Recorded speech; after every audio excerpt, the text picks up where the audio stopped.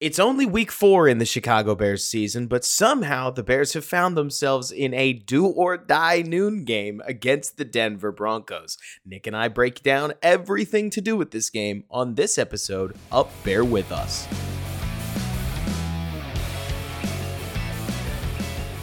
What's going on, everybody, and welcome back to Bear With Us. I'm Robert Schmitz, the editor-in-chief of the Bears blog, here with Nick Whalen, as always, with Football Guys. And man, Nick, what a game the Bears have on their hands right here. We told ourselves coming into Green Bay that was, let's call it an even teams game. And then we went to Tampa Bay. We said this one's winnable. And then Denver said, nah, I'll meet you down at your level. And we've got as even a game as the Bears make it on their schedule. And I mean, Nick, all the marbles. I'm not even playing games. It's easy to hyperbolize this stuff. You know what I'm saying? But this is Sean Payton back against the wall with Russell Wilson and the entire identity of this team on the line, with Matt Eberflus staving off a media nightmare. DC has already left the team, bottom falling out of the locker room. One of these teams leaves with their dignity.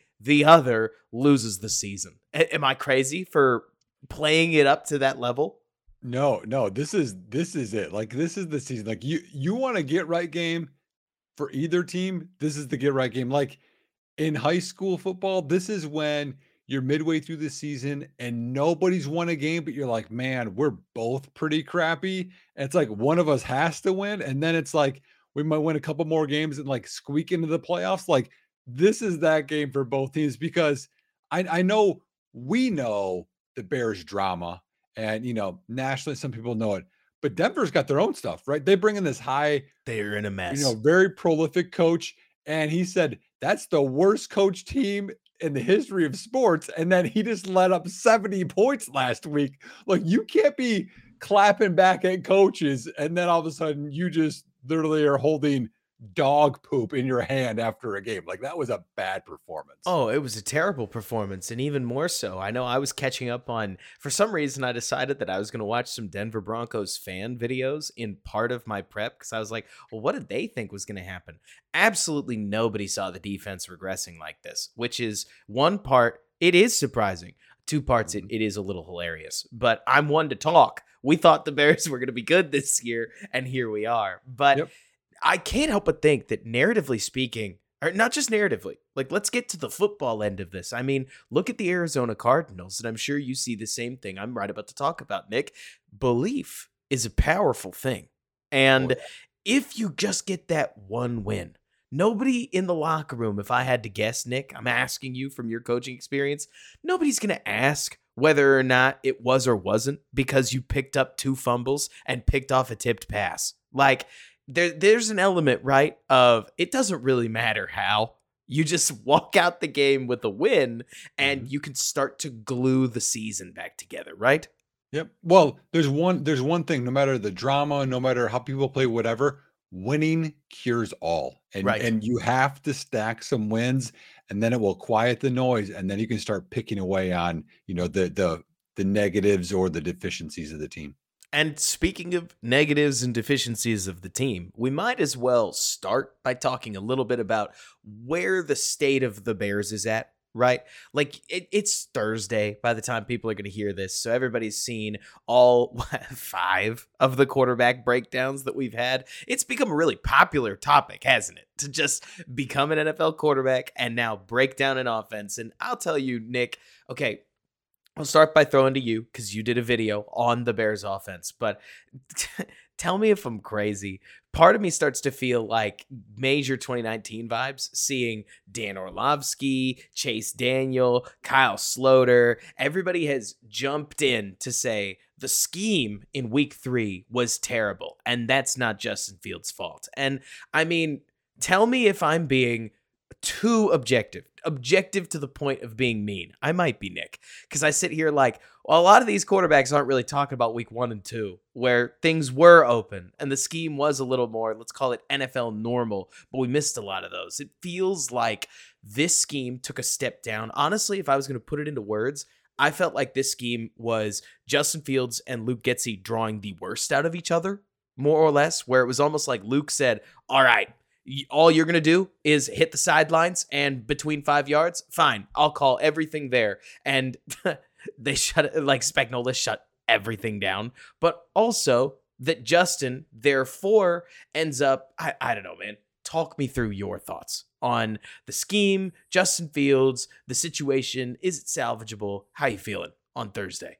So I went into watching the all 22 tape with all hope is lost.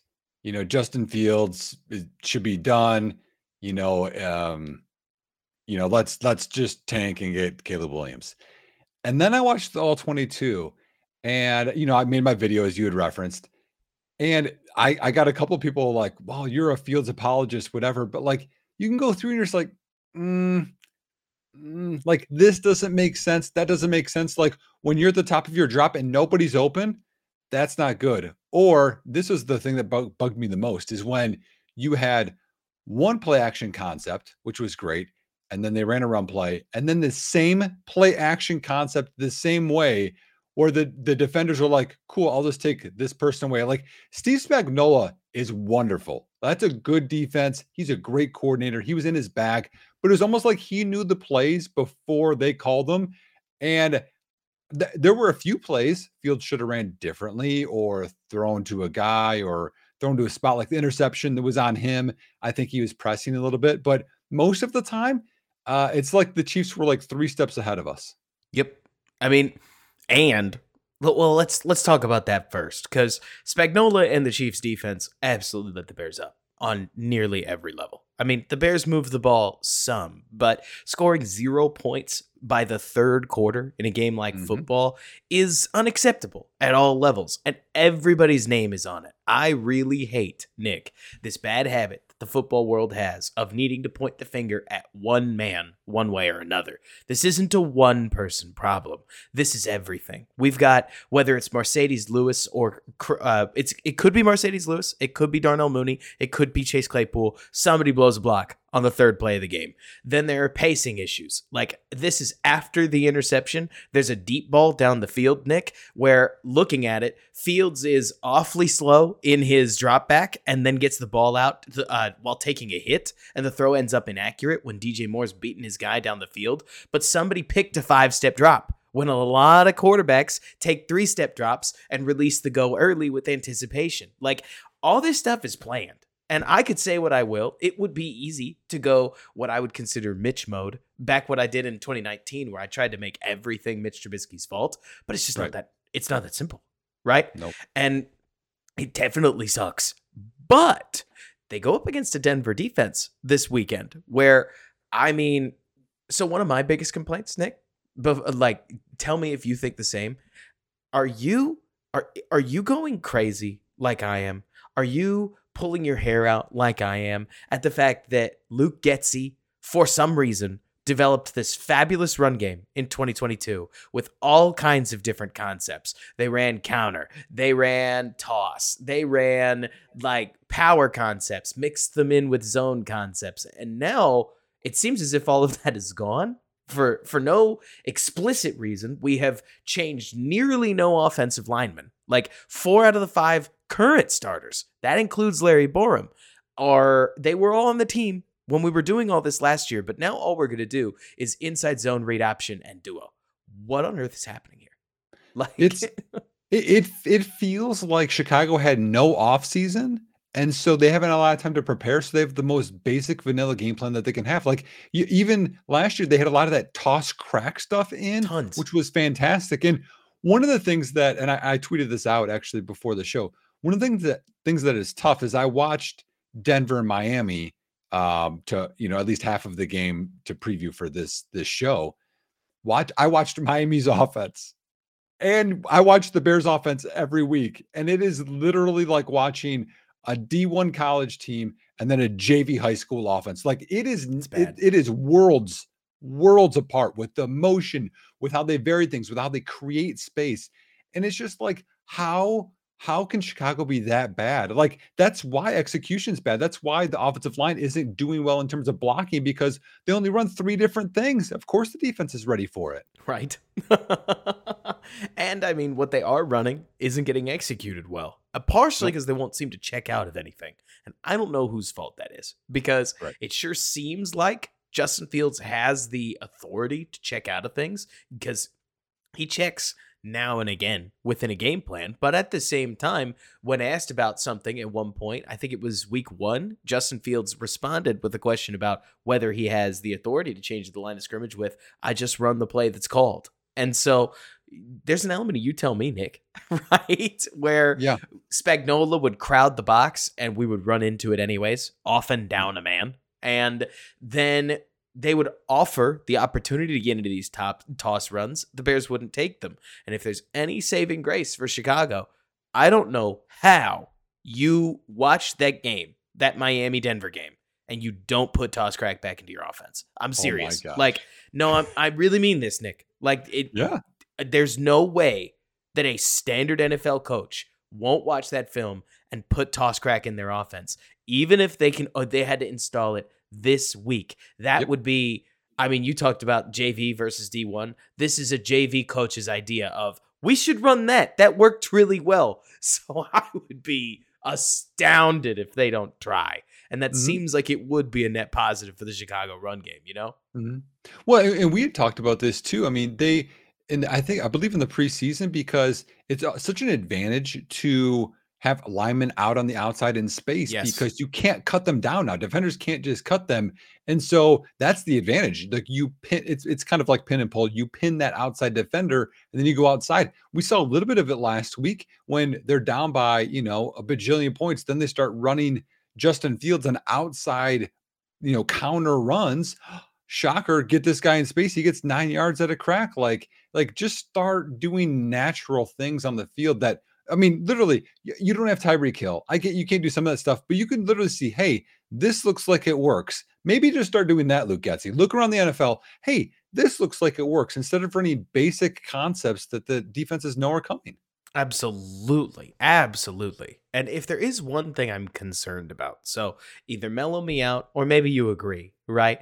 I watched 2 games, or at least I tried to watch as much of both as I could. Obviously, I watched Denver and Miami, but about, I'd say, a quarter and a half in, I realized that Denver coached outrageously scared of Miami's offense. And they basically put themselves in a blender. I mean, you saw blown coverages left and right. You saw defenders that didn't know whether they were going to try to match or pass guys like Tyreek Hill. So suddenly I looked and tried to find the least intimidating offense that I could on the Denver schedule, landed on the Raider game. I only had 2 choices.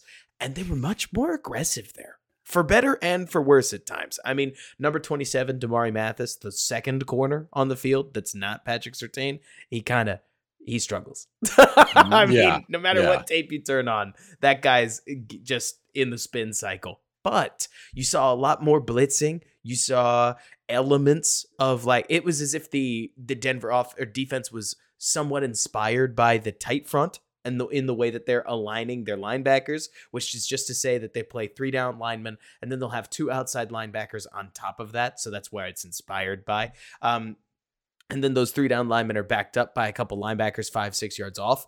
And they defended the run relatively well. It's the passing game where they got in real trouble as Jimmy Garoppolo, and it was actually Jacoby Myers, really diced them up. And that has me just sitting here thinking, Nick, that on one hand, this could be a serious get-right game for Justin Fields. On the other, if the ball doesn't get in the air, I mean, the offense may stall anyways. And that's not me trying to be some kind of a doomsayer. In the NFL, it is really hard to win long term without being able to pass the ball somewhere, right? And so you tell me, how do you feel like Chicago gets the ball in the air enough to loosen the glue on some of the run defense? Or do you think that they just toss crack their way through it?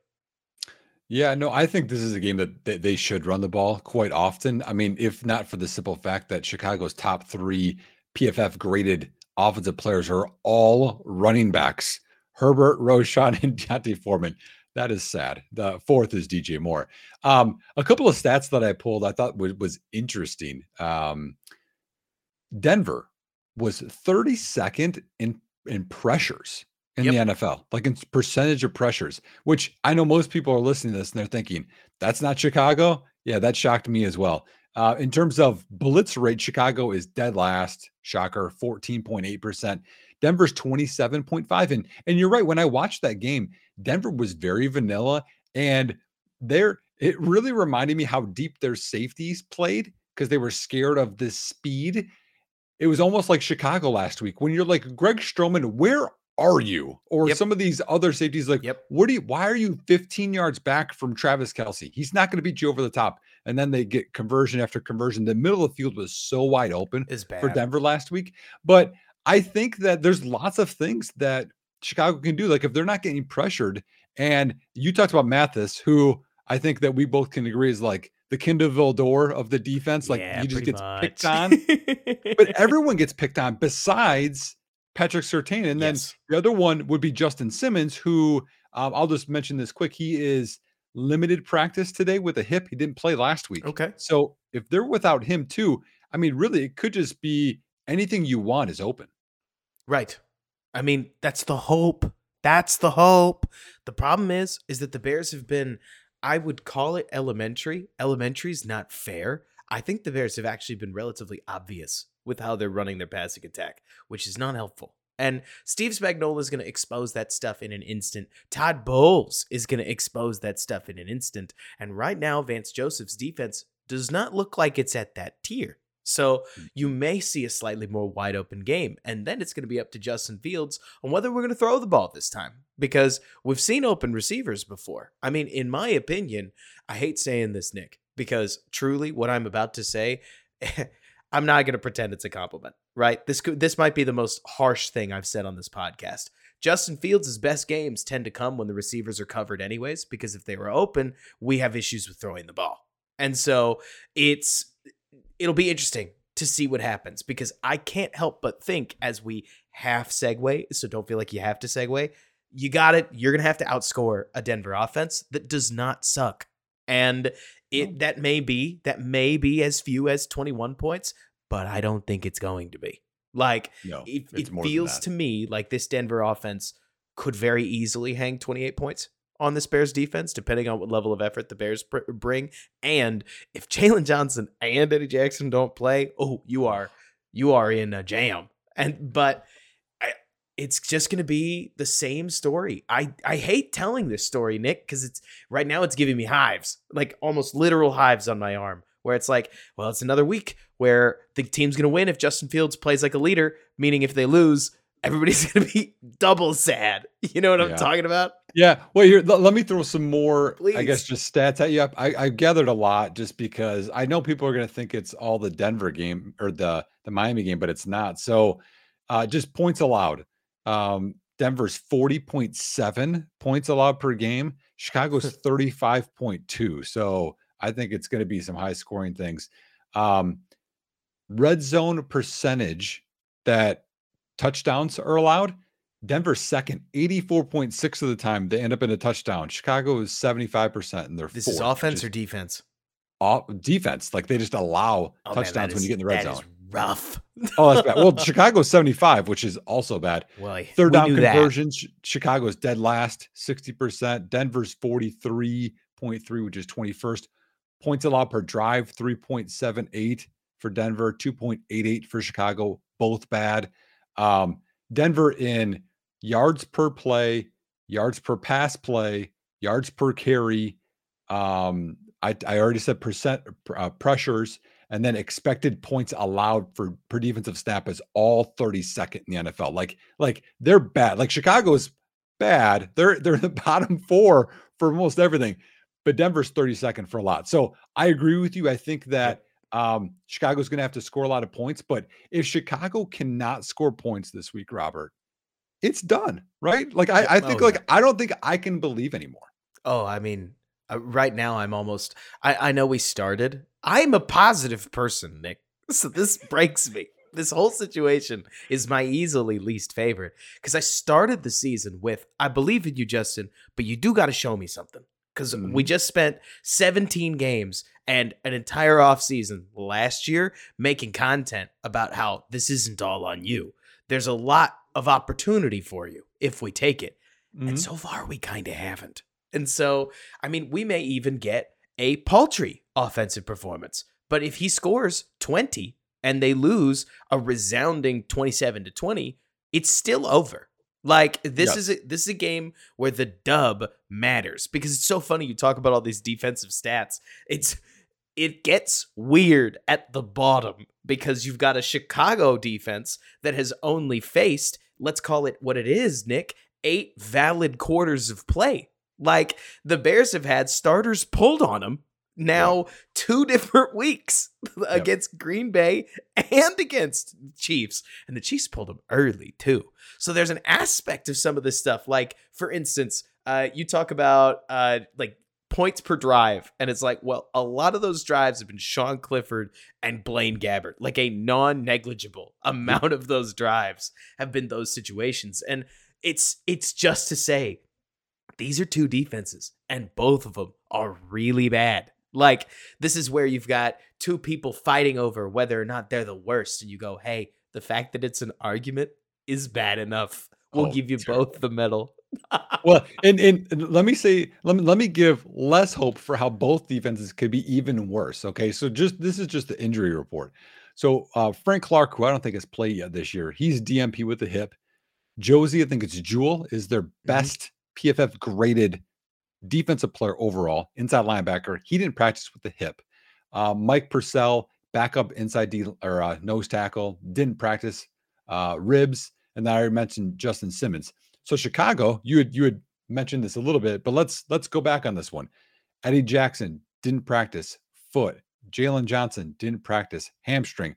Josh Blackwell didn't practice with a hamstring. So your backup nickel didn't practice either. And then Tyreek Stevenson, full practice, but illness. So A lot of Chicago could Bears go getting into this. sick this season.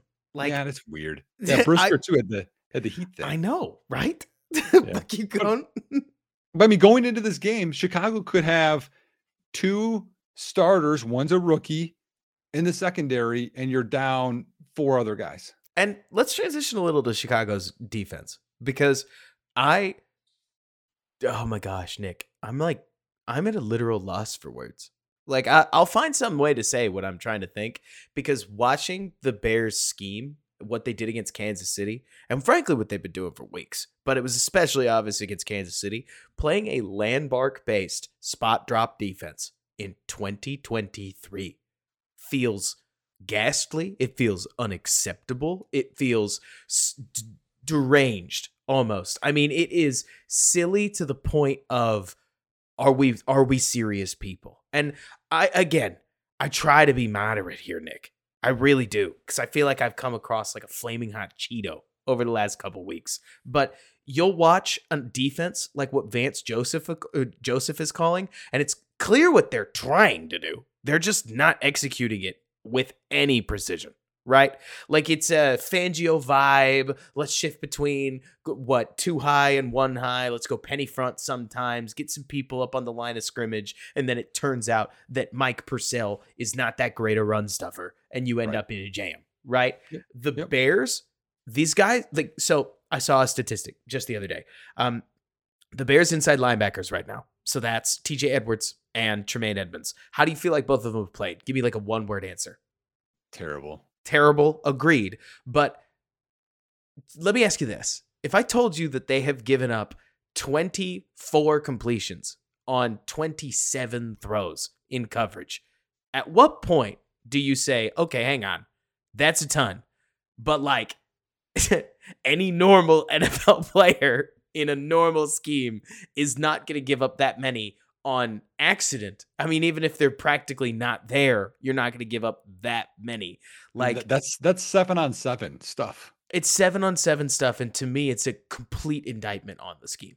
Like I'm Yeah. not about to cape for either of the linebackers, but I see them sold out left and right on Yeah. film with no real correct answer. And I mean, against the Chiefs, I even saw points where the players began to instinctively drive on where Patrick Mahomes was going to put the ball, and then you would see them recover step to get back to their landmark as if it was a Madden player that was getting yanked back into his zone. I mean, like, this is such a despicable defense to watch, Nick, that I would care less about the DBs we're losing, even though I love Jalen Johnson and Eddie Jackson, but for the fact that Russell Wilson likes to throw the ball deep, and one of the only receivers that's really sparkled for Denver has been rookie Marvin Mims. And I don't know if Elijah Hicks is ready. Like, I don't know if Greg Stroman is ready. I don't know if, like, whoever's playing next to Tyreek Stevenson, I guess it'd be Terrell Smith, who had enough trouble. Like, he had enough trouble with the Chiefs receivers.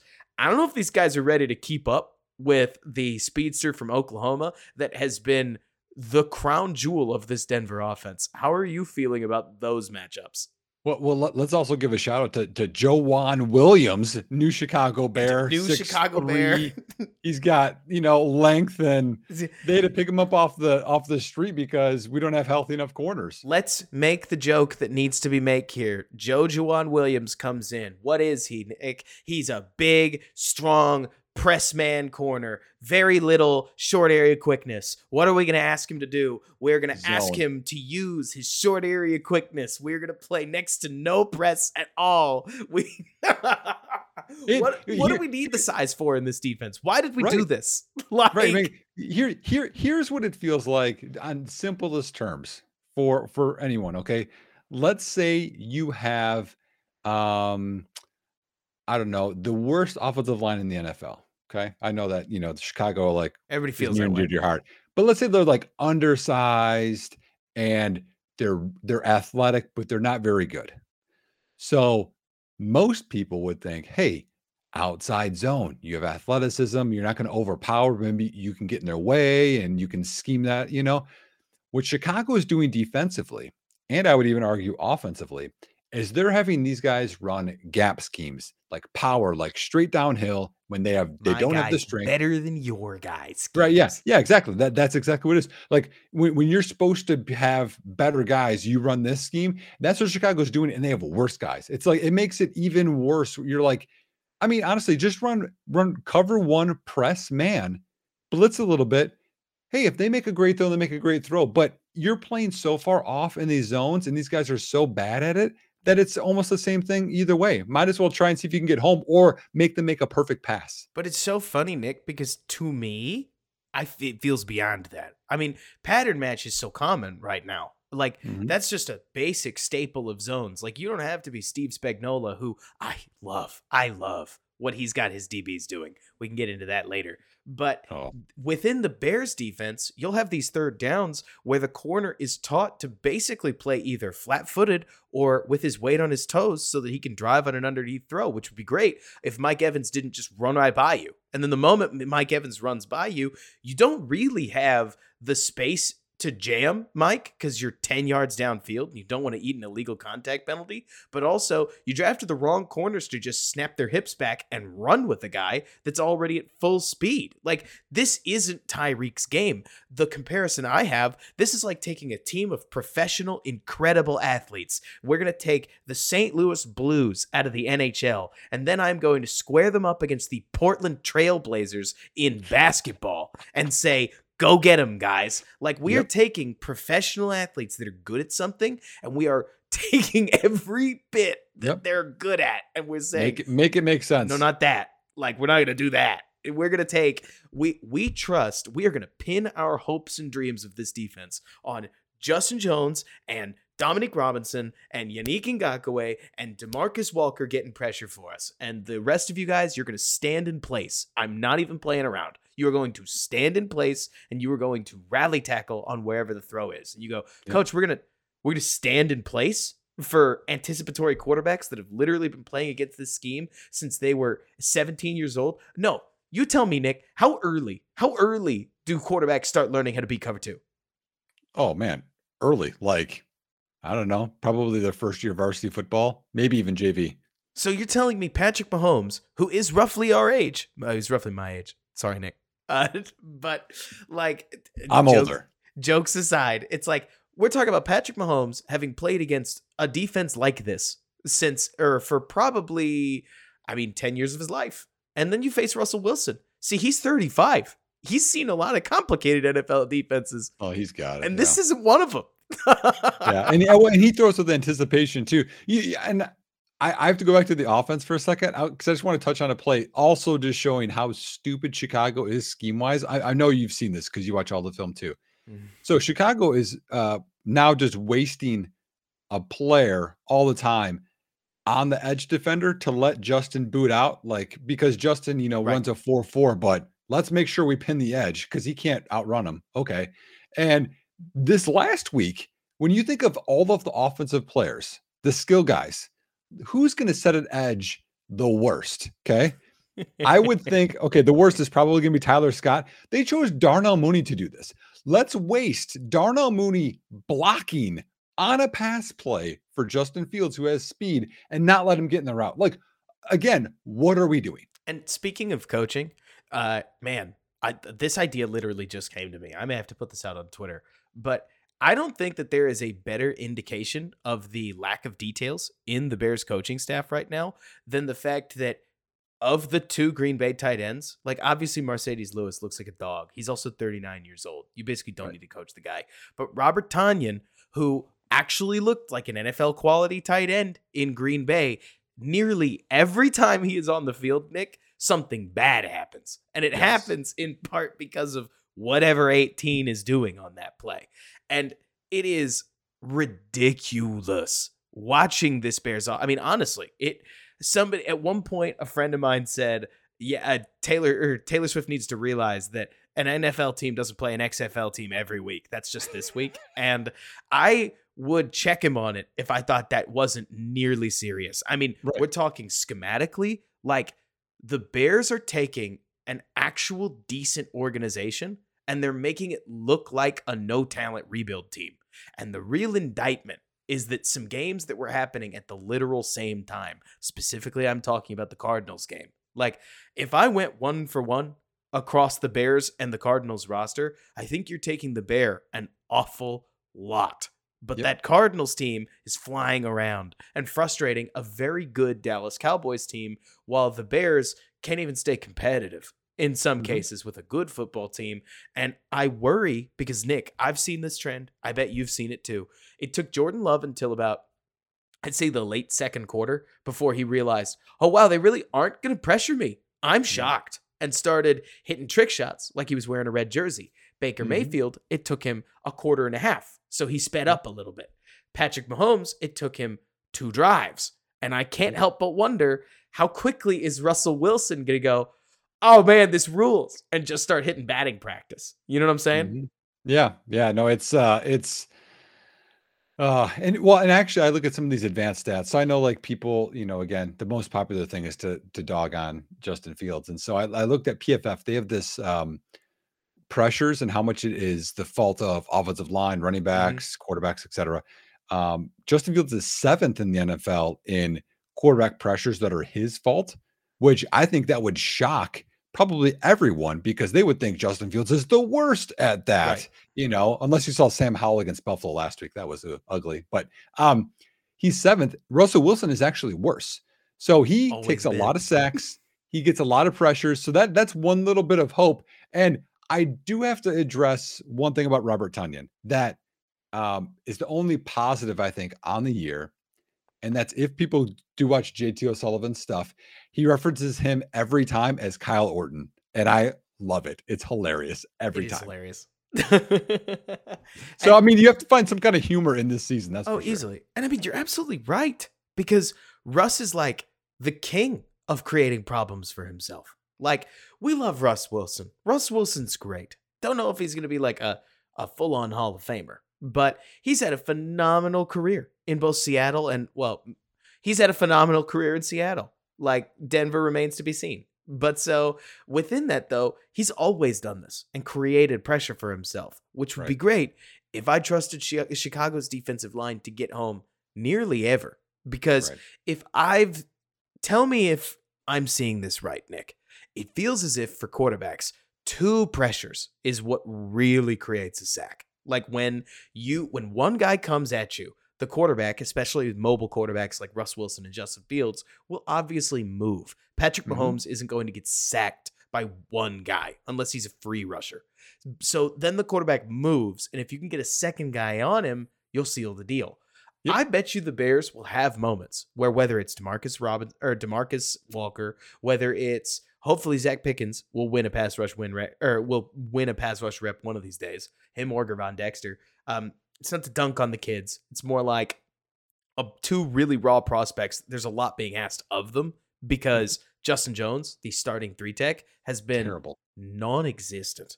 Yep. Like maybe a net negative because that's a position that really matters if you're going to leave it on the field. And so maybe one of these guys will get through to Russ eventually because Russ will run that clock up, right?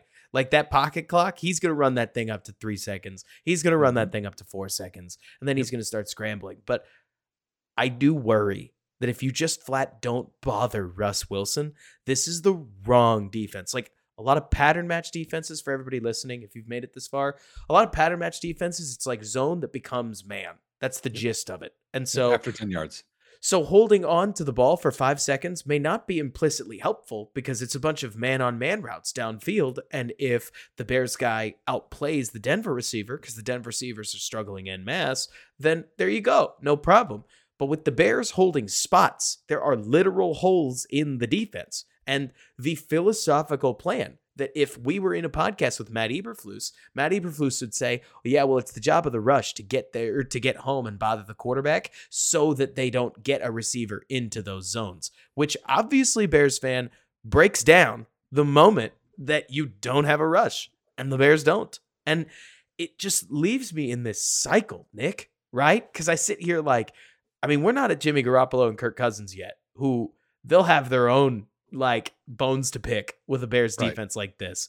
But Russ Wilson, who can throw with anticipation, who has seen this defense plenty, and even worse, Russ can be a little hazy over the middle of the field, which would be awesome if the sideline corner route wasn't the vulnerable part of a cover 2 defense. And so I just can't help and look and think, Matt Eberflus better have some tricks up his sleeve. Matt Eberflus had better be ready to try some stuff because this is do or die. And if you trot out, quote unquote, your game plan, Sean Payton is just going to drool. He's going to salivate, right? Yeah. And here's the other part that's bad is so Russ last year, right now I'm checking out PFF. So, I mean, for most of Russ's career, his passing grade was anywhere from a high of 91 to a low of 72. And that was only one season. He had a 72, a 75, the rest were 80 plus. And that was for, I mean, every year of his career at Seattle, except for 2021, his last year there.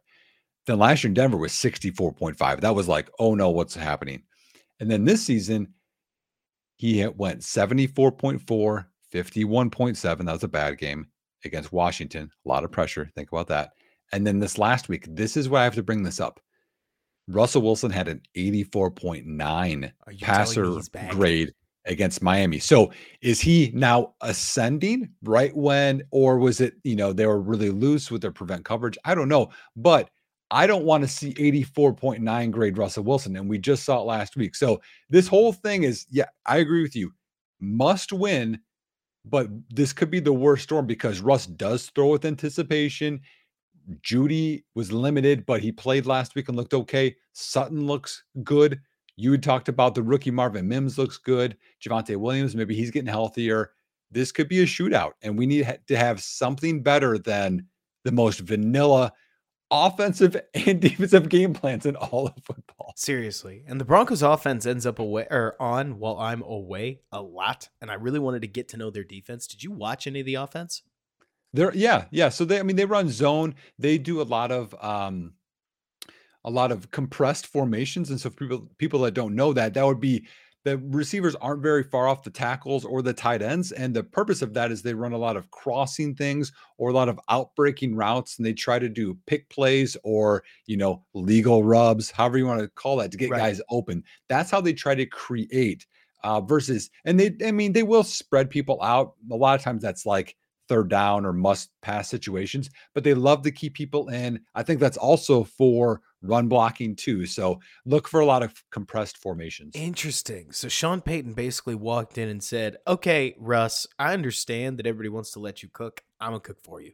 Like, Mhm. you make it sound like they went back to a lot of. I take it, by the way, that there's plenty of play action from those Oh condensed yeah. sets. Yep. Yep. Yeah. So this is the Carroll offense, or at least a variation of, Yep. I would assume, like a blend of Sean Payton's Saints plus a lot of what Schottenheimer was doing back in Mhm. like the glory days of Russ Wilson, right? Like simplify the reads, build it through the run game, Yep. and hit the shot plays and call a lot of them so that we Yep. can get our quarterback in space, right? 7-man protections. Yep. And then you see the moon balls. Yep. All that stuff. Man, so even worse, you're telling me that the Bears season, okay, so this is just a straight up doomer comment, but you're telling me that the Bears may watch in Soldier Field the successful version of Justin Fields run a successful version of Justin Fields offense on Bears home turf to potentially close the Bears season out?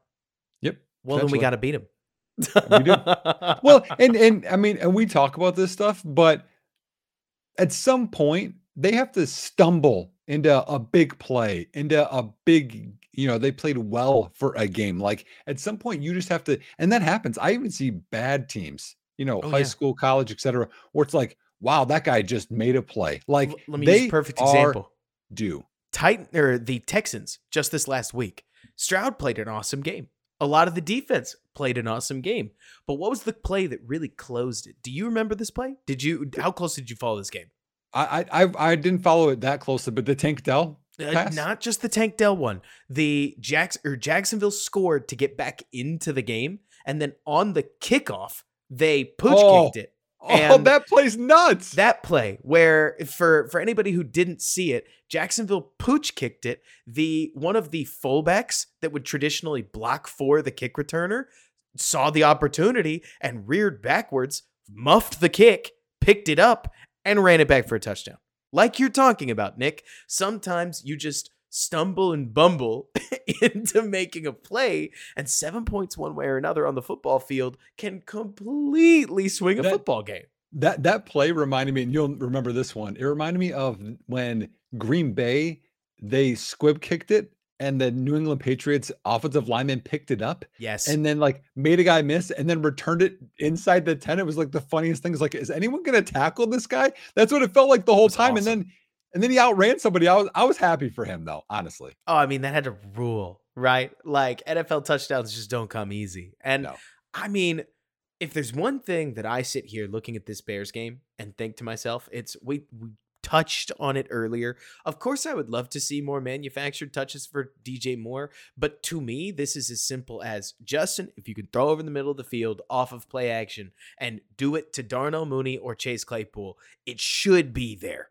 And if those guys can't get open for you, then that's on them because everybody else in the league has seemed to. I mean, Jacoby Myers was open at will. Obviously, Tyreek Hill and just about anybody else that the Dolphins wanted to get open was open. But this feels like one of those games where we have to say, Nick, we don't have another choice, right? We have to say, kid gloves are off. We've got to deliver. We are out of time. We are out of time.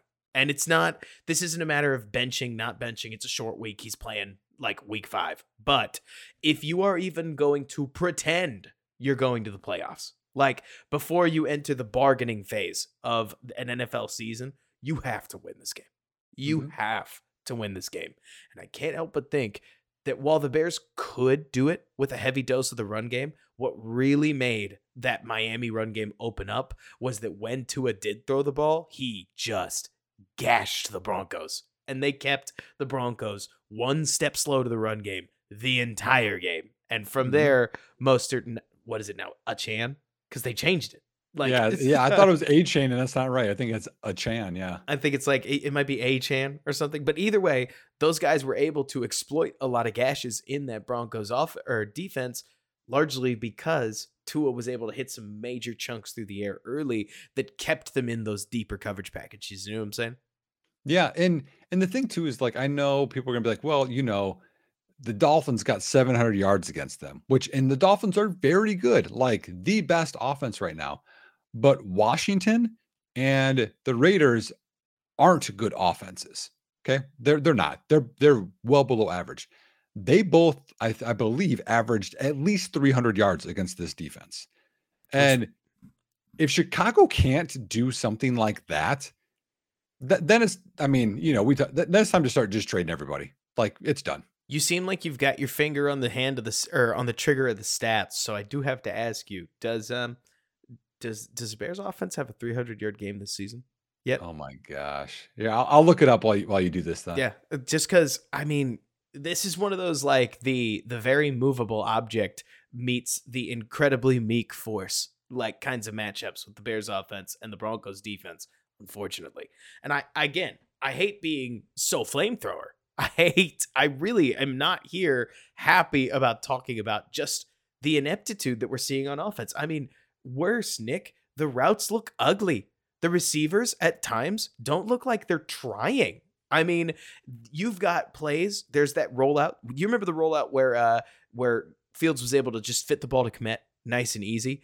Mhm. So I don't know if you saw what I saw, but Chase Claypool is open on the over route. It doesn't really matter because on a rollout, you're just looking for a completion. Like, I'm not a Yeah. quarterback's coach, but at the end of the day, whatever's more comfortable for the quarterback, go ahead and do it. But then Claypool throws his arms up in the air, looks around, and you can tell he's frustrated. And Yep. seeing that kind of body language bubble over in all three of the games that the Bears have played, like, there's legitimate friction. I'm not making this up. I'm not No, pulling this out of thin air. DJ Moore clapping, right? I mean, Right. we've seen it from everybody. We've seen Darnell Mooney jump around and throw his hands in the air in week Yep. 1 on that free play where the ball didn't come out. I mean, like, there's legitimate frustration between the wide So- receivers and the quarterback. Yeah, no, I agree with you. So to answer your question, this might shock people. Chicago had 311 yards against Green Bay, first game of the year. Yep. I thought you might say Green Bay. They picked up like a tidy 120 yards after the game had quote unquote ended, so to speak, which works. That's fine. Those yards count. But does that mean we were under 300 against the Bucks and under 300 against the Chiefs? Oh, do you want to know the number or no? Well, the Chiefs won, don't tell me. But the Bucks, we had to be close, right? 236. Oh my gosh, Nick. What am I supposed to say? Well, but here's the other part of it too. In those games, Chicago just did not have a lot of plays. Like the Chiefs, they had 51 plays, and that includes the second half when they like let their foot off the gas. Like the Bears just did not sustain drives or have many plays. It's, oh, you check out of a blitz play and hit Herbert in the flat or on a screen. Great. Fumble. Boom. Next drive. Incomplete pass. Pick. They have a drive. Boom. Like, it's just disaster. I'll tell you one thing. Okay, so I thought about 2019 because one thing that's been really bothering me about this Bears offense is that, so we talked earlier in the season, like preseason, about how we wanted to see the Bears do more neutral down passing. And the Bears are doing more neutral down passing. In fact, they clearly want to throw the ball first things first and get to running the ball later. It's just not working.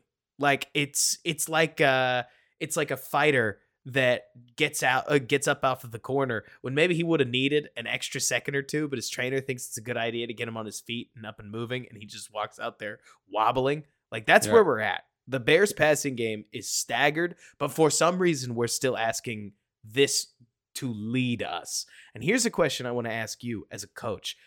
The Bears, I didn't realize this at the time, how it actually may have been a really good idea, basically built an entire playbook out of Tariq Cohen running option routes and also Allen Robinson running option routes. And what I didn't think of at the time is that this takes a lot of that mental load off of your quarterback and puts it on the playmaker. All you tell the quarterback is, hey, hit the back of your drop and throw it to him. Like they could go one of three ways. When they turn their shoulders, throw the ball.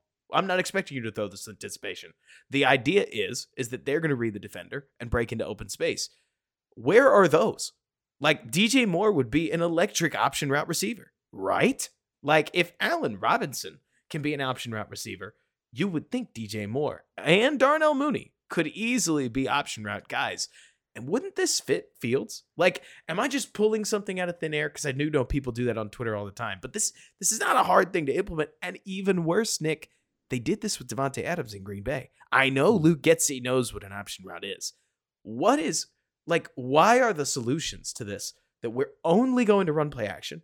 We're only going to run stag routes with no side adjust whatsoever, to the point where if DJ Moore thinks he's covered, he's just going to stop running on a ball that actually gets thrown on a route over his head. Like, am I nuts over here? It just feels like the quote unquote creative solutions we have to adjusting to Fields are not near creative enough. No, they're not. And honestly, this would be perfect for Fields because they're doing the work and then you just get open. And so, uh, a fun side story to this, is this hard to implement? Question one. No. I did this in 2018 as offensive coordinator at a high school that ran double wing. If you guys don't know what that is, that's all running basically. And then the next year, I ran. So I was an OC. I was OC the next year, and I ran a spread option, and so a lot of speed option, read option stuff. But I had a play in called choice. I don't care if people know what the name is; doesn't matter now. And literally, my slot receivers, I'd be like, "Hey, run 5 yards and run to grass. You can sit, you can run in, you can run out. If you want to keep going, you keep going." And the quarterback, literally, it's 1, 2, 3. He's going there, and then you throw it to him. It was one of our best plays because it's always open. And I had someone on Twitter ask me this after my video. They said, "Hey, so after they ran the play action play a second time in a row, the safety doesn't backpedal or turn his hips when Moore is really close to him on his vertical stem and his route and runs the dig route for him. If Moore just dips inside and keeps going, it is gone. It's a touchdown. Like it's not even a debate. Score. And so it's like, is that built in? And that'd be a site adjust like you're talking about. And the quarterback that we're playing, one of his best plays in Seattle to Tyler Lockett, who's a really good route runner, is they would run deep play action. Lockett would run a crosser and he would get like middle of the field and he would decide what he wants to do at 15 yards. He might keep going. He might revert back. He might sit down. He had option routes that deep down the field. And so that's what Russ is used to. And it was super successful because it's always open. That's the whole point of the air raid, by the way, is you run to grass. So I don't know why this isn't a thing because it is amazing in every offense. And it's so, one of the really awful parts I feel like about this is, so there are offensive systems where you could make what Justin Fields is doing work better. In what we are given, tell me if I'm crazy, Nick.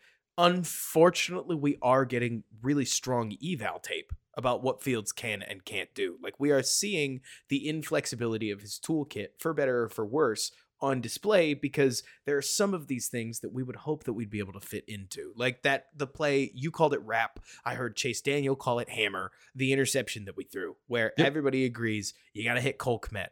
The route wasn't as high as I think you and I thought it was originally. It's more that the DB just doesn't close on it. And so you've got to hit that and drive it to Cole Kmet. Sure, easy to say. But moreover, we're seeing, I think, a tendency that Fields predetermines a lot. And that would be okay in other offenses. But we keep unintentionally exposing the kid because we're going to make him make reads when he is in a habit of predetermining things. But it's still broken. Like, it's the whole, everybody's name's on it, you know? Yeah. Well, and here's another thing to think about too, is like when your quarterback's struggling and to get them to think less, and this might seem a little weird, is that's when you run no huddle, hurry up. Yes. Hey, cool. This is it. Boom, go, go, go. And you look at that Tampa Bay game, when they needed to go hurry up and they did it, they went right down the field, big play, touchdown to Chase Claypool, hurry up. So like, why don't you do something like that? Just mixed up in the middle of the game. We know Fields likes that. Oh, hey, they're subbing. Let's go quick and try and get a free play. He does that pretty well too. So why not build in some of the things again that he does well in the game plan? Like, it just make it make sense. So yeah, I think right now he struggles a lot with confidence. He struggles with trust with the O-line, trust with the receivers, trust with Luke Getsy, because again, we're reverting back to what happened in the beginning of the year last year and now what happened at the end of the year. And so you just hope that some of the concepts and the layers, but what you can do is you can go hurry up.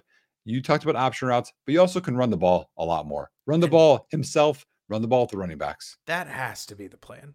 I mean, that has to be the plan. And for me, what I know I'm worried about with, I guess, an uppercase W, like I want to say I'm not that worried, but I'm pretty worried, is the Bears have this really bad habit right now of being super untrustworthy. And while I would trust the 2022 team to just roll the ball down the field. The 2022 offense developed such a healthy running game that they could even get quite a few play action passing shots pretty doggone open because their running game was something you had to commit to stopping. And the Bears have shown, honestly, Nick, so little patience running the ball. I'm amazed they haven't gone to a drive where they just pulled out the 2022 playbook, dusted it off, and said, we're going to run 3 straight running plays. That is what we're going to do. Based on what I know, coaches do this, where they look at their offensive line and they're like, you get 3 running plays, and if we don't get a first down, this is on you guys. And then they look at Roshan Johnson or Khalil Herbert. They go, it's on you too. You're going to get this first down. And they're more efficient runners this year than Montgomery. We talked about this. Montgomery wasn't as good. So you have more efficient runners to do it with. So why not? And one positive, let's try and go positive here. One positive is Nate Davis is not on the injury report.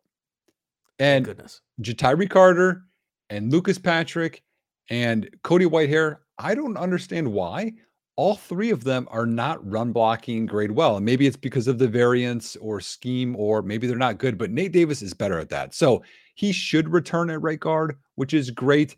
And fingers crossed, Tevin Jenkins could be back the next week, and then the interior could be back to normal at least. Right. If there's one thing that doesn't help anybody's PFF grades, this is totally just my opinion. By the way, I don't know. It's not like I know this off of a PFF grader. But what I've heard when I've talked with PFF staffers about how they do their system is that they grade the plays that they're given. And one thing that's really hurting a lot of Bears players' PFF grades, and they deserve it, is that the Bears' play calls have been so disadvantageous to the offensive players that are running them that if Ja'Tyre Carter has to make an impossible Superman block in the run game, and lo and behold, he is not Superman and does not do it, he's going to get a minus on that play because he still did not fulfill his assignment. If a receiver is out leveraged by his DB, but he still gets locked up, well, too bad. You're going to get a minus because you weren't open on a target. You get the idea. So there's a piece of this where I look at the Bears run blockers and I'm like, well, they basically keep running into stacked boxes. It's like running into a wall of knives, and no surprise, it's not working out. But also, Cody Whitehair is not playing well. Lucas Patrick is not playing well. I would love to sit here and stump for Ja'Tyre Carter. We're not playing so well that I get to stump for you. In this latest game, I don't know what you thought. I thought he held water, which is a nice thing to say, but you're not trying to figure out how to get Ja'Tyre Carter back in the lineup when Nate Davis comes off the injury report. And that he had a couple of glaringly bad plays. Like glaringly bad plays. Walked back and ruined multiple plays. Right. And it's such a weird game because Nick, Tevin Jenkins comes back. And I don't know if Tevin Jenkins is the hero that the Bears need, but if Tevin Jenkins gets pulled off the injury report in time for the Thursday night game for a 1-3 Bears team, you come out of Thursday night 2-3, go into a Minnesota team that is vulnerable at the very least. Who's to say the season can't turn around? But Robert, you're getting me pumped now. No, I'm saying weirder has happened because I'm pretty down on this game. But I'm saying the door is open until it's closed. Well, and here's the other part of this too, is that Green Bay is a solid team, probably better than we expected. Kansas City is obviously awesome. They're obviously awesome. Tampa Bay is playing pretty well too. It could also be we faced 3 pretty good defenses and pretty good teams. And I know it looks like crap, but maybe those are just good teams too. And maybe the Bears aren't as bad as we envisioned. They've just run into, some solid teams so far. I'm so down on the defensive ideas. Truly. Right. The biggest problem I have here is that I've got used to Chuck Pagano is maybe the worst defensive coordinator that I've studied because I've watched through all the different ways that the Bears were deploying things under Fangio. I love a lot of the Sean Desai ideas. Sometimes things got a little too crazy for my own good, but he tried a lot. I'll take too crazy. Too crazy is so much better than another scoop of vanilla ice cream, for crying out loud. And so to me, Nick, because I'm with you, I actually think this Bears offense should move the ball. But Yes. do you know how many times I have gotten in trouble betting on the Bears in do or die offensive situations? Like, these are my scars, man.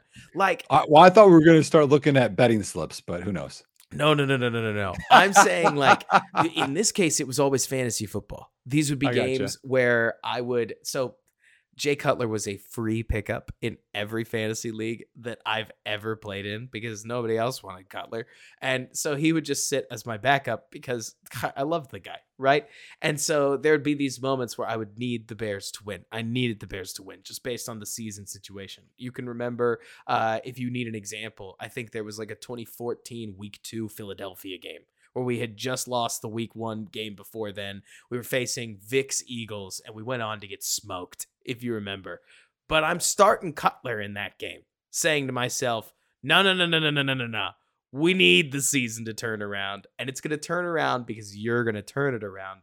And this is just, I did this with Mitch in the week 2 Denver game in 2019 when we scored 14 points total, like, or maybe it was like 15, 13. I can't remember. But the point is, Nick, the Bears offense has to come to play. And I think they have the tools to do it, but they have been shooting themselves in the foot for 3 weeks now. And if I'm scared of anything, it's that old saying, when somebody tells you who you are, believe them. And what we have seen from this team is a week 1 game where they gave up, a week 3 game where they gave up. Mm-hmm. And now they face Russell Wilson, who is would you say it's fair to call him the second best quarterback that they've faced on the schedule? Depends on what version of Russ there is. That's why I'm asking. I would say historically, yes. But I would say if you go last year and this year's film, I think he's probably not. He might be last. I mean, because LaFleur has dialed up some great stuff. He really has. Jordan Love. I'm not saying Jordan Love is it yet, but he's dialed up some great stuff. And Baker was dealing the early part of the year. So honestly, he might be last. He might be. And the Bears could really use it if that's the case, because it's so weird. The Bears already got away with the game. Like, that's the other thing, Nick. The Buccaneers game, it is hard to score, what was it, like 430 yards of offense and end up with 20 points? Like on 37. As far as your offensive output, 37 what? 437 is what they allowed. That is a lot of yardage, man. And that's the quote unquote good performance. And so we'll see what happens. I mean, Sean Payton, to me, is a relatively scary guy to be facing in this situation. And it doesn't help anything, Nick, that part of me, can I cite a bias? This is like full honest. This is capital H honest. This is a season where the Bears need answers. They need really strong, underlinable answers. And the easiest path to an answer is to lose this game. I'm never going to root for it. I can't root for it. It's just not in my blood, right? No, but I agree with you. But it is the easiest path to an answer where you go, okay, it's over then. We've got the inside lane to a franchise-changing player in Caleb Williams. And there's no telling that we'll definitely win, or like his sweepstakes. But if we lost to the Broncos, I mean, it could. I mean, if Chicago loses to the Broncos, it's tough seeing them winning until they play the Raiders. And even then, that's Jimmy Garoppolo and Devontae Adams. Like, that's the wrong kind of quarterback matchup. And so I'm not trying to build some weird case for 0-17, because I also think, Nick, that eventually the Bears get things together. But we're not that far removed from Alan Williams resigning from the team. It would be pretty normal for there to be a couple weeks fallout. But there's not really time for that. So if are you at the point where you want to give your prediction, or do you want to respond to any of that first? No, I think I'm ready. Well, I think you're ready because you've built up the case enough, I think, to tell yours. I think that Denver comes in and they have a high-flying offensive day, but they keep screwing up and they end up scoring 27 points on a day where they should have scored more. And I think the Bears' offense also hangs around longer than anybody thinks they will. Or maybe not. Maybe some people think they're absolutely going to. Think about the Buccaneers' performance. You can nail the scripted drive against this Broncos team. I tend to think this game will open 7-7. Don't you? Like, first 2 drives? Oh, yeah. Oh, yeah. And so 7-7, everybody's going to do what they do. They're going to put their Justin Fields jersey right back on. They're going to say, F yeah, let's go. F it, Fields is here. And it wouldn't surprise me if the Bears offense is just going to, it's going to move and then it's going to stop moving. And then they're going to punt. And then the Broncos are going to move until somebody drops a pass. And you're going to see a sloppy game on both sides. I bet penalties are going to be instantaneous drive killers and they'll happen by both sides. But when the dust settles, I don't see Chicago on the right end of this one. And again, I can't tell if that's me just scarred, but I will eat all the crow on our post-game podcast, grinning ear to ear if the Bears avoid because the moment they win a game, the Lions' record is still intact. The moment the Bears win a game, like there's no, like the 0-16 Lions are still wholly sole possession of that record. But we'll see. What do you think? Well, no, so what's the score prediction? Oh, I have 27. I'm going 27 to, gosh, what would it be? Like 23. I think the Bears actually move the ball a lot. I think they have slightly more trouble getting it into the end zone. But a lot of that will depend on, honestly, how the Broncos stop the run. They stopped the run check me on this. Literally check me on this. They looked like they were stopping the run relatively well during the Raiders game, from what I was seeing. And that it was Jimmy Garoppolo getting the ball through the air that was starting to move the offense for them. What is Josh Jacobs' YPC in that game? Well, right now I can tell you that, yeah, they stopped him well. They only allowed 61 rushing yards that game. And then it was 122 rushing yards against Washington. Oh, boy. And then 350 against Miami. 350 rushing. 350 rushing yards. Oh, my goodness. I mean, that's like Walter Payton's record setting plus another 75. Man, now you're going to make me go back and watch the Commanders game, if only because, like, what happened? They allowed 388 total yards to the Commanders. Pivoting that hard and I mean, the Commanders seem like they can vaguely ball. They've only played 3 teams. One might be the most surprisingly decently coached team in ball. That's the Cardinals. One, Denver, who's kind of just a mess. And then they play, what do you think about this statement? I would argue the Bills, especially after what happened week 1 and since week 1, have looked like the best team in football. But it's obviously like a hair splitting margin. It's got to be Miami. Oh, yeah, what am I thinking? Duh. No. But they're up there for sure. I mean those 3. KC, thank you for instant checking me. I need that. Miami and Buffalo. Yeah. Like, I mean, come on. I mean, that offense right now looks like it's going to set every record in there. So, okay, so my prediction. Give it to me. This is going to be hard because it's not an easy one. This is everything. And to me, like, this game, there's jobs online. Like if they get blown out and they look terrible, someone will get fired. And I don't want that to be the case, but I don't see Eberflus and Poles just sitting there and be like, well, we gotta focus more. Like that was the message this week. It's like you can't keep going back to the well for some of this stuff. Like I don't know how they handle pressers that way. I know they're probably coached by, whomever to handle them that way. Speaking of pressers, did you hear the Eberflus presser today? I heard some of it, yeah. Oh my gosh.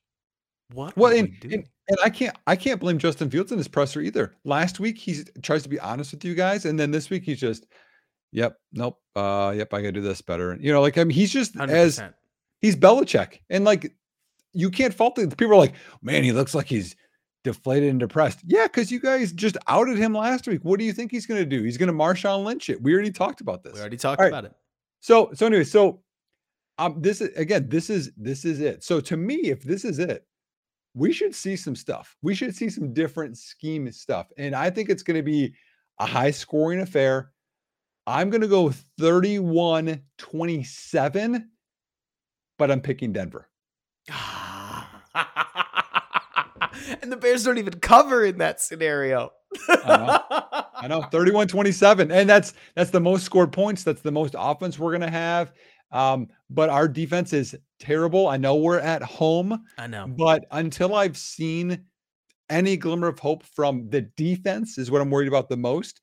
I can't pick us to win. I yeah, right.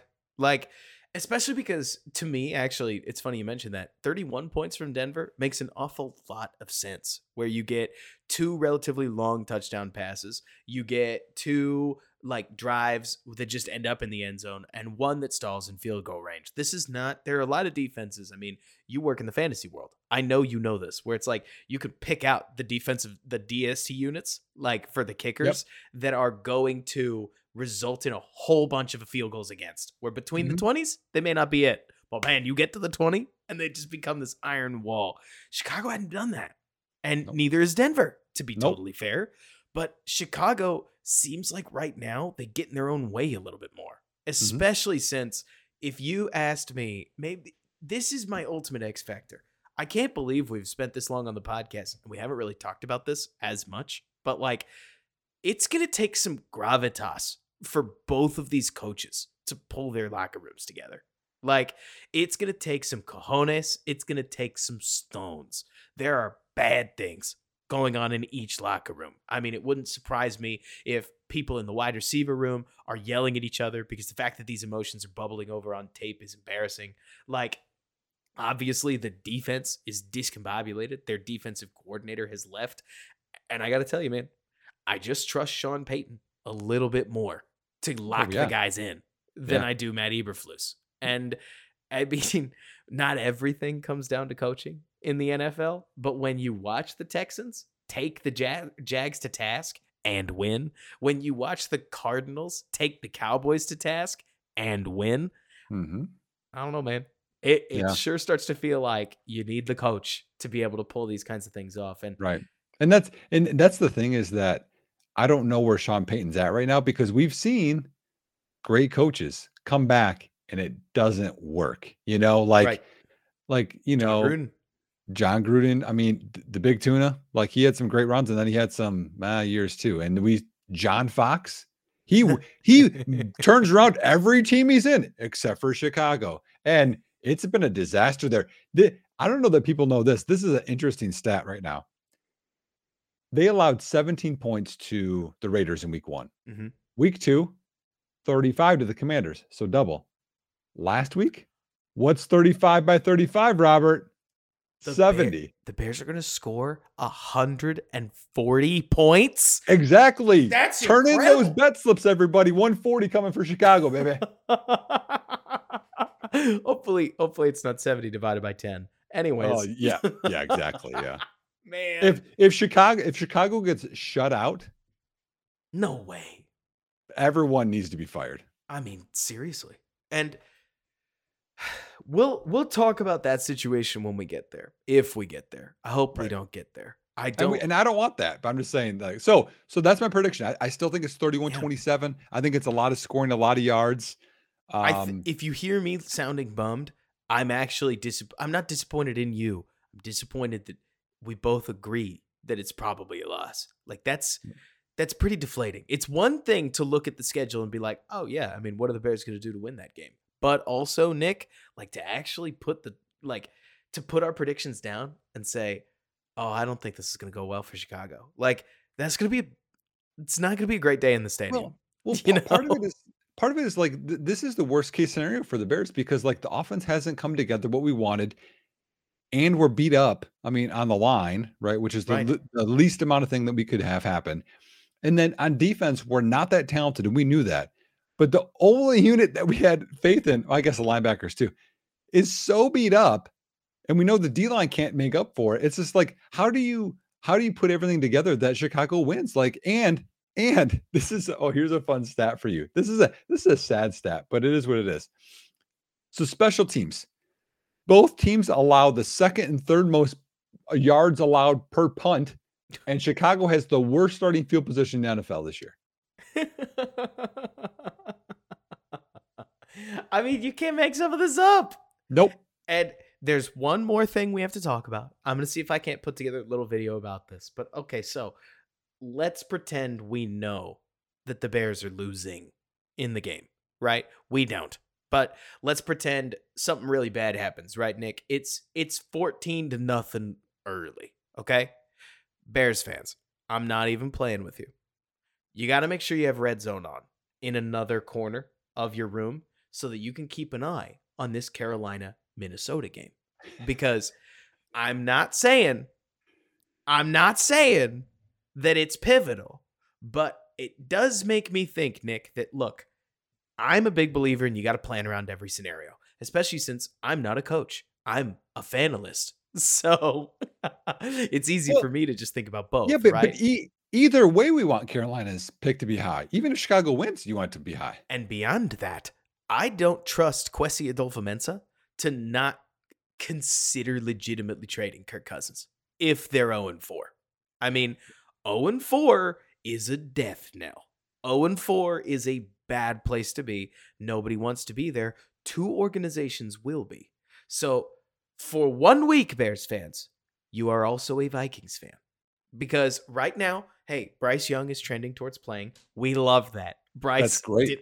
Because Dalton was dealing last week. Dalton was dealing. Of course, the Red Rifle made it a game. Looked like he was about to win that one for him. So hopefully Bryce plays and Kirk Cousins and the Vikings have a get-right game that inspires them. Hopefully, and then in that case, at least, Nick, you and I may start the post-game podcast by saying, well, if the season ended today, the Bears would be picking 1 and 2. Who do you want to draft? Because at least that's, as much as you may groan, that is much more positive than a lot of the Bears seasons that I know you've watched, because I've watched them too, where the Bears have a terrible season, everybody's getting fired, but also we were 6-10, so we're actually only drafting 11th. Yeah, that's bad. Well, here's another. There's a couple of crazy things. Minnesota, Justin Jefferson, I think, is on pace for 2,500 receiving yards. Crap. Is that real? Yep. I think Cousins is on pace for near 6,000. They're just airing it out because they can't run. So they're just throwing it. They're losing these games with that's how bad that defense is. They see bad defense throwing a bunch. Chicago, wouldn't this be a great, the first 300-yard game for Fields? Yes. I mean, awesome. Any game would have been a great first 300-yard game for Fields. This is it. I don't care if it's the worst defense. Just let's get it. Fields chewing up 300 yards against Kansas City garbage time second stringers would have still been a hang the banner moment. CJ, did it take him 1 game? CJ Stroud? Let's not go. All right, let's wrap it up. I can't take it. Can't take it. Anyways, thank you so much for listening, Bears fans. This is not the season that I think anybody expected, but all the same, we are going to keep it fun while keeping it real here on Bear With Us. So, Nick, where can folks find you? What you got coming? What can we look forward to? Yeah, so that last Justin Fields video got some really good views and reviews, so I'll be doing that every Monday. I'll be dropping every pass play from Chicago. So look forward to that on my YouTube channel, @_Nick Whalen on Twitter. You guys can interact with me there. And then @Football Guys, every Friday, we'll be dropping my DFS article. That's always fun. It's contrarian. So it's the plays you don't normally see. I love it because I'm in a DFS league and I'm in a rebuild right now. It's like a DFS keepers thing. It's the most intense fantasy league I've ever been in my life. That's for sure. So I need to check it out more often. Folks, you can find me online @RobertK.Schmitz. Follow me there. Let us know what is and isn't working about the podcast. Rate us on any podcast platform that you are on. And keep an eye out because I'm probably going to put some goofy little video together about the Tank Bowl that we have coming up this weekend. Because even if the game turns south for the Bears, it actually turned out well for the Bears. The Bears can't lose on Sunday, Nick. That's the good news, because if things bottom out, they bottom up for the Bears. Yep. So thank you guys so much for listening. And until next time, bear down. And thanks so much for bearing with us. Good night, everybody.